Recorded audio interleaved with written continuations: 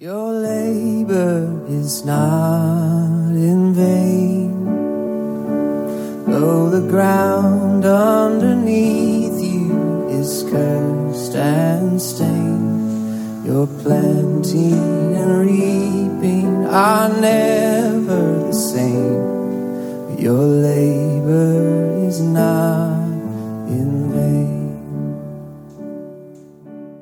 This week on Chats with Friends, I am excited to introduce to you my friends Pam and George Klein. I first met Pam and George 15 years ago, the summer that Mary Clark and I started dating. Pam and George are on staff with the Ministry of Focus, which is a parachurch ministry that serves students in independent schools. And they have been faithful friends and mentors to Mary Clark and I through the years, have been guides and exemplars to us in our life, in ministry, in parenting, and prayer. And our youngest is named George in part because of George and Pam. So Pam and George first met many years ago on a Young Life ski trip in Switzerland. George was in the army, stationed in Germany at the time. And the week after they met, George proposed to Pam, and then she accepted. And then shortly after, he left for the Vietnam War for a year. And then he came back and they were married. And amongst other things, they served as missionaries behind the Iron Curtain in Romania in the 80s for 6 summers. They've raised a family. They are proud grandparents. And now they reside in Maine and in Charleston, South Carolina. And they're quarantined in Charleston, where they are members of St. Michael's Anglican Church. And so I have asked them to join me this morning because I want to have a conversation with them about prayer so that you can learn from them as I've learned from them. So first question for you. First, Pam and George, it's so good to see y'all. And thank you. Good to see you, John. So first question for you is, what in your life has convinced you of the necessity of prayer? Well, for me, when you look at the life of Jesus, he was the Son of God, born miraculously, and was God's own divine Son. Here is also a full human being. But he found it absolutely necessary to pray. And if he found it necessary to pray, I'm totally convinced that I need to pray. I don't have nearly the power to heal people, to raise the dead, to do those miraculous things that Jesus did. And how did he do it? Well, he did it because he was really dependent upon his Father. And I'm convinced that whatever God calls me to do and how to live in this world, I am going to need that connection as well. I don't pretend to have the kind of connection that Jesus had to his Father, or to spend the night in prayer as he apparently did on occasions. And I regret that I don't do it more often, more faithfully, for longer periods of time. But I'm fully convinced that this is something that is essential for me as a Christian.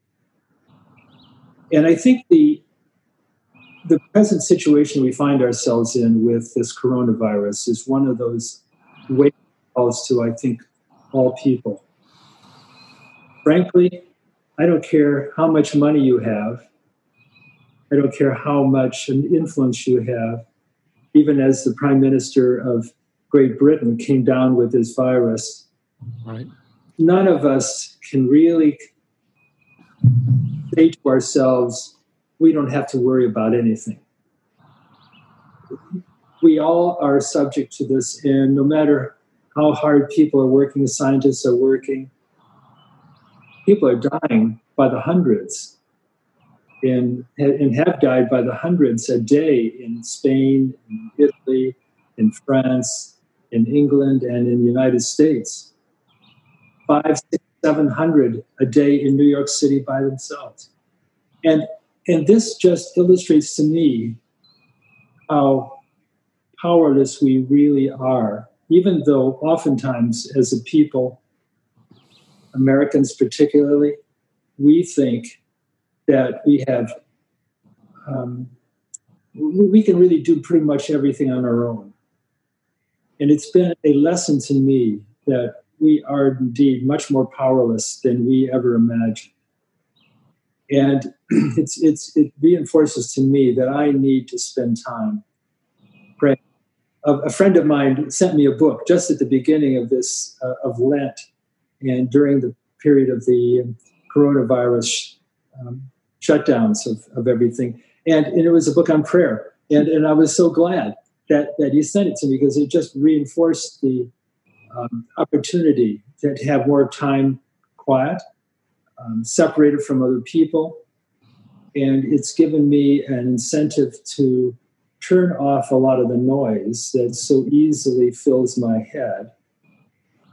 You know, our cell phones and our iPads and the television is in my. I'm talking about that as noise now, because a lot of times it is noise to me, but it doesn't lead. That noise doesn't lead me to peace. It doesn't lead me to health itself. It disturbs my heart, my soul, my mind. And I really need to get apart from that noise. So it's been a spiritual discipline. This Lent was turning off noise. I've listened to a little bit, but I would cut it back at 90%. And it was really freeing for me then to have time to think and to pray in moments that otherwise would have been times of listening to somebody talk on some news program.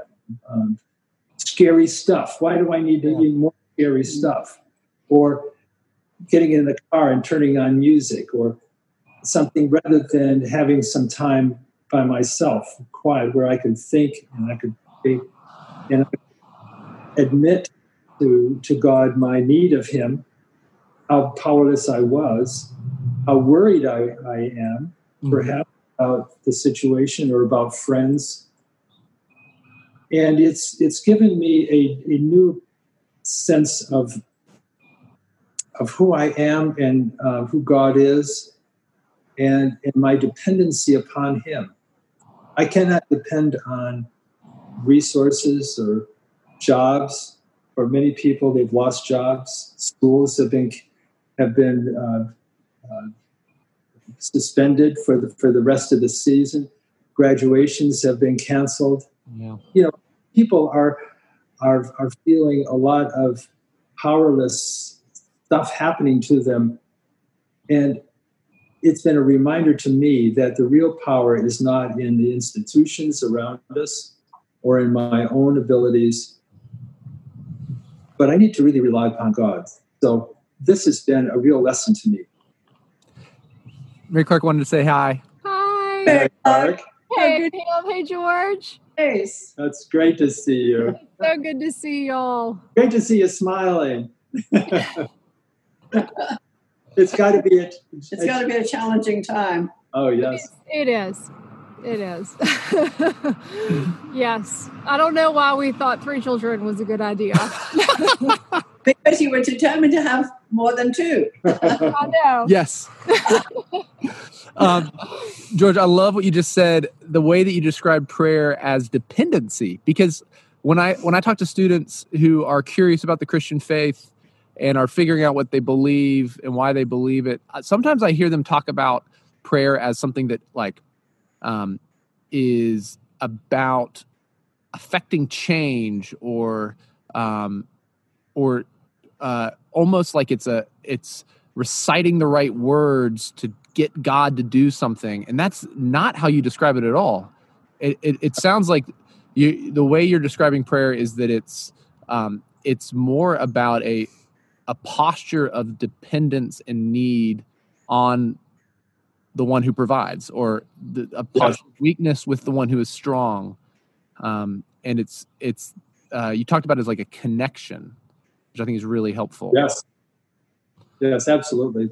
it's that connection with a Father who does love. I mean, Jesus, invited us to pray to a Father, and if we have a Father that we really love and we're close to, we know that that's a wonderful relationship to just to chat with and to talk over what's going on. Yeah. And yes, make requests, but it's really so much about being together and being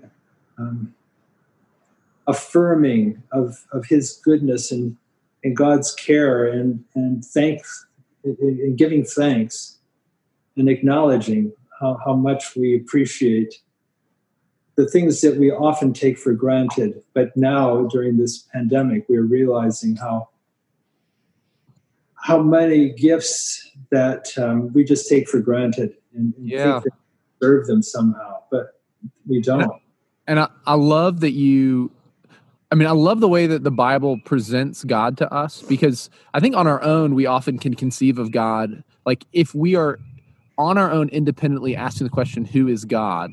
The stuff we come up with is He's the universe, or He is the unmover, or He's the great spirit in the sky. But that's not at all how the Bible presents God's identity. In 1 Peter, Peter says, "Blessed be the God and Father of our Lord Jesus Christ." That the Bible focuses our attention on Jesus and His death and resurrection, and saying that He is the one who is the image of the invisible God. So if we want to know what God is like, to look at Jesus, which is so wonderful, because when on our own, when we think about who God is, right, we go all sorts of places. And God is so gracious to give us this picture of Him in Jesus so that we might know what type of Father He is. I mean, for those of us and those of people listening who don't have good fathers and haven't experienced that we see Jesus' relationship to His Father and know that He's somebody who's trustworthy. Yes. Trustworthy unto death. Are you heading out? Yeah. All right. Good to see you guys. Fair talk. Bye. Bye. So how would you encourage, and this question is for Pam, how would you encourage a new Christian to begin praying? So someone who's saying, hey, I don't really know how to pray. I've never really done it before. How would I start praying? Well, I think when you begin to realize that you could read the Bible a lot, but never really know the person of Jesus Christ just by reading, it's like trying to get to know somebody by just reading the Wikipedia description of him. It doesn't help you to get to know that person. It does help you to get to know the person when you can talk to them and they can talk to you. Mm-hmm. So I think that it's a conversation. It's a conversation with the God of the universe who demonstrates Himself and His characteristics in the person of Jesus Christ. I love the expression, just do it, because often we sit on the sidelines and we wring our hands and we read how-to books, but nothing is a substitute for actually coming to Jesus and talking to Him, imagining Him face to face. And I think of a little baby, when they're first born, they just scream at the top of their lungs when they want something. And then all of a sudden it begins to become gurgling and burbling and blowing bubbles. And then because their parents are so much a part of their lives, they want to communicate to those parents. So they start trying out the word mama or dada. And all of a sudden they hear the words their parents are speaking to them. And they mirror back those words. They try out those words, and they try more and more words, and then they string them all together in sentences. What is the same with us? We may start out by just crying out and saying, "Daddy, Abba," and then we learn more, and then we begin to see the face of Jesus, and then we have this amazing conversation. We stop and listen to find out what He's saying to us, so that we can say things back to Him. Mm-hmm. And we grow in our faith. We don't stay in that childlike position or phase. We grow. And to me, prayer is one of the most amazing things, because you can never plumb the depths of prayer. You can never outlearn. You can never learn all there is to learn about about the subject of prayer and about God.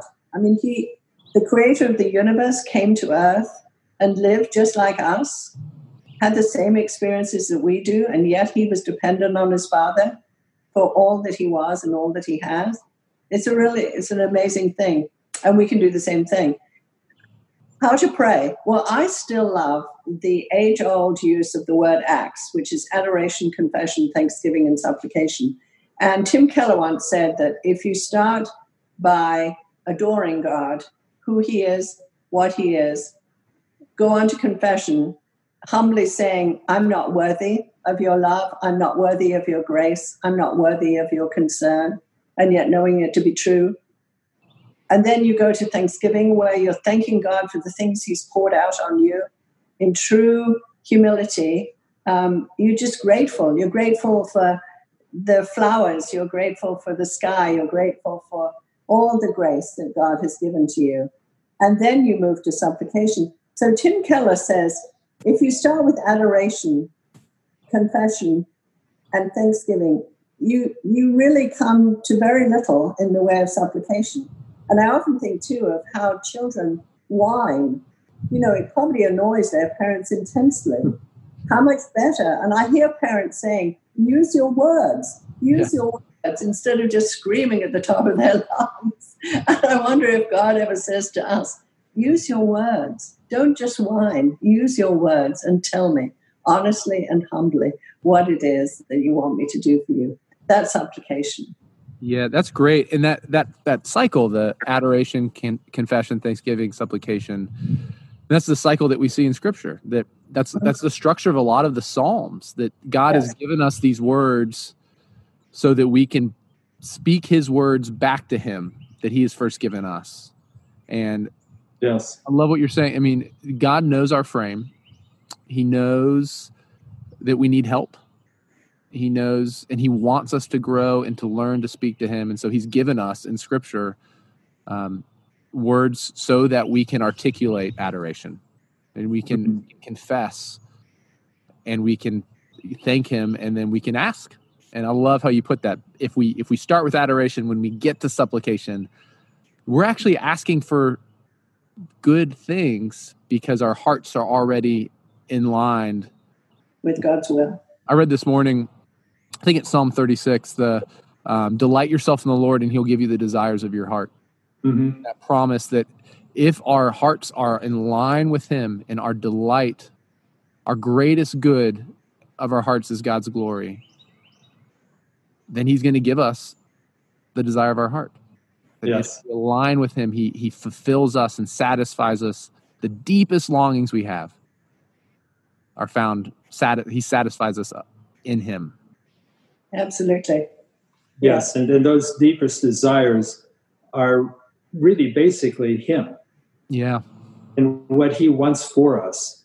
And so if we're really devoting ourselves to him, there's no way that we're not going to find him revealed and responding to us.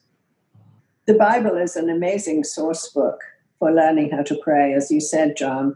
But I think of all the names of God that are outlined in Scripture and how people like David, probably one of the greatest men in the Old Testament, but also one of the greatest sinners who murdered to cover up his own adultery, how he uses words to describe God, how he adored God.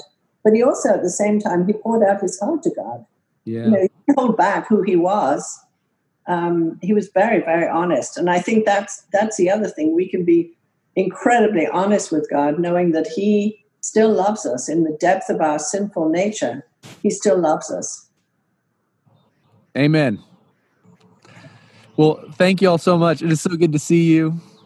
Great to see you. And God bless you, John. Yes, John. Peace be with you. God bless you too. Bye-bye. Bye, John.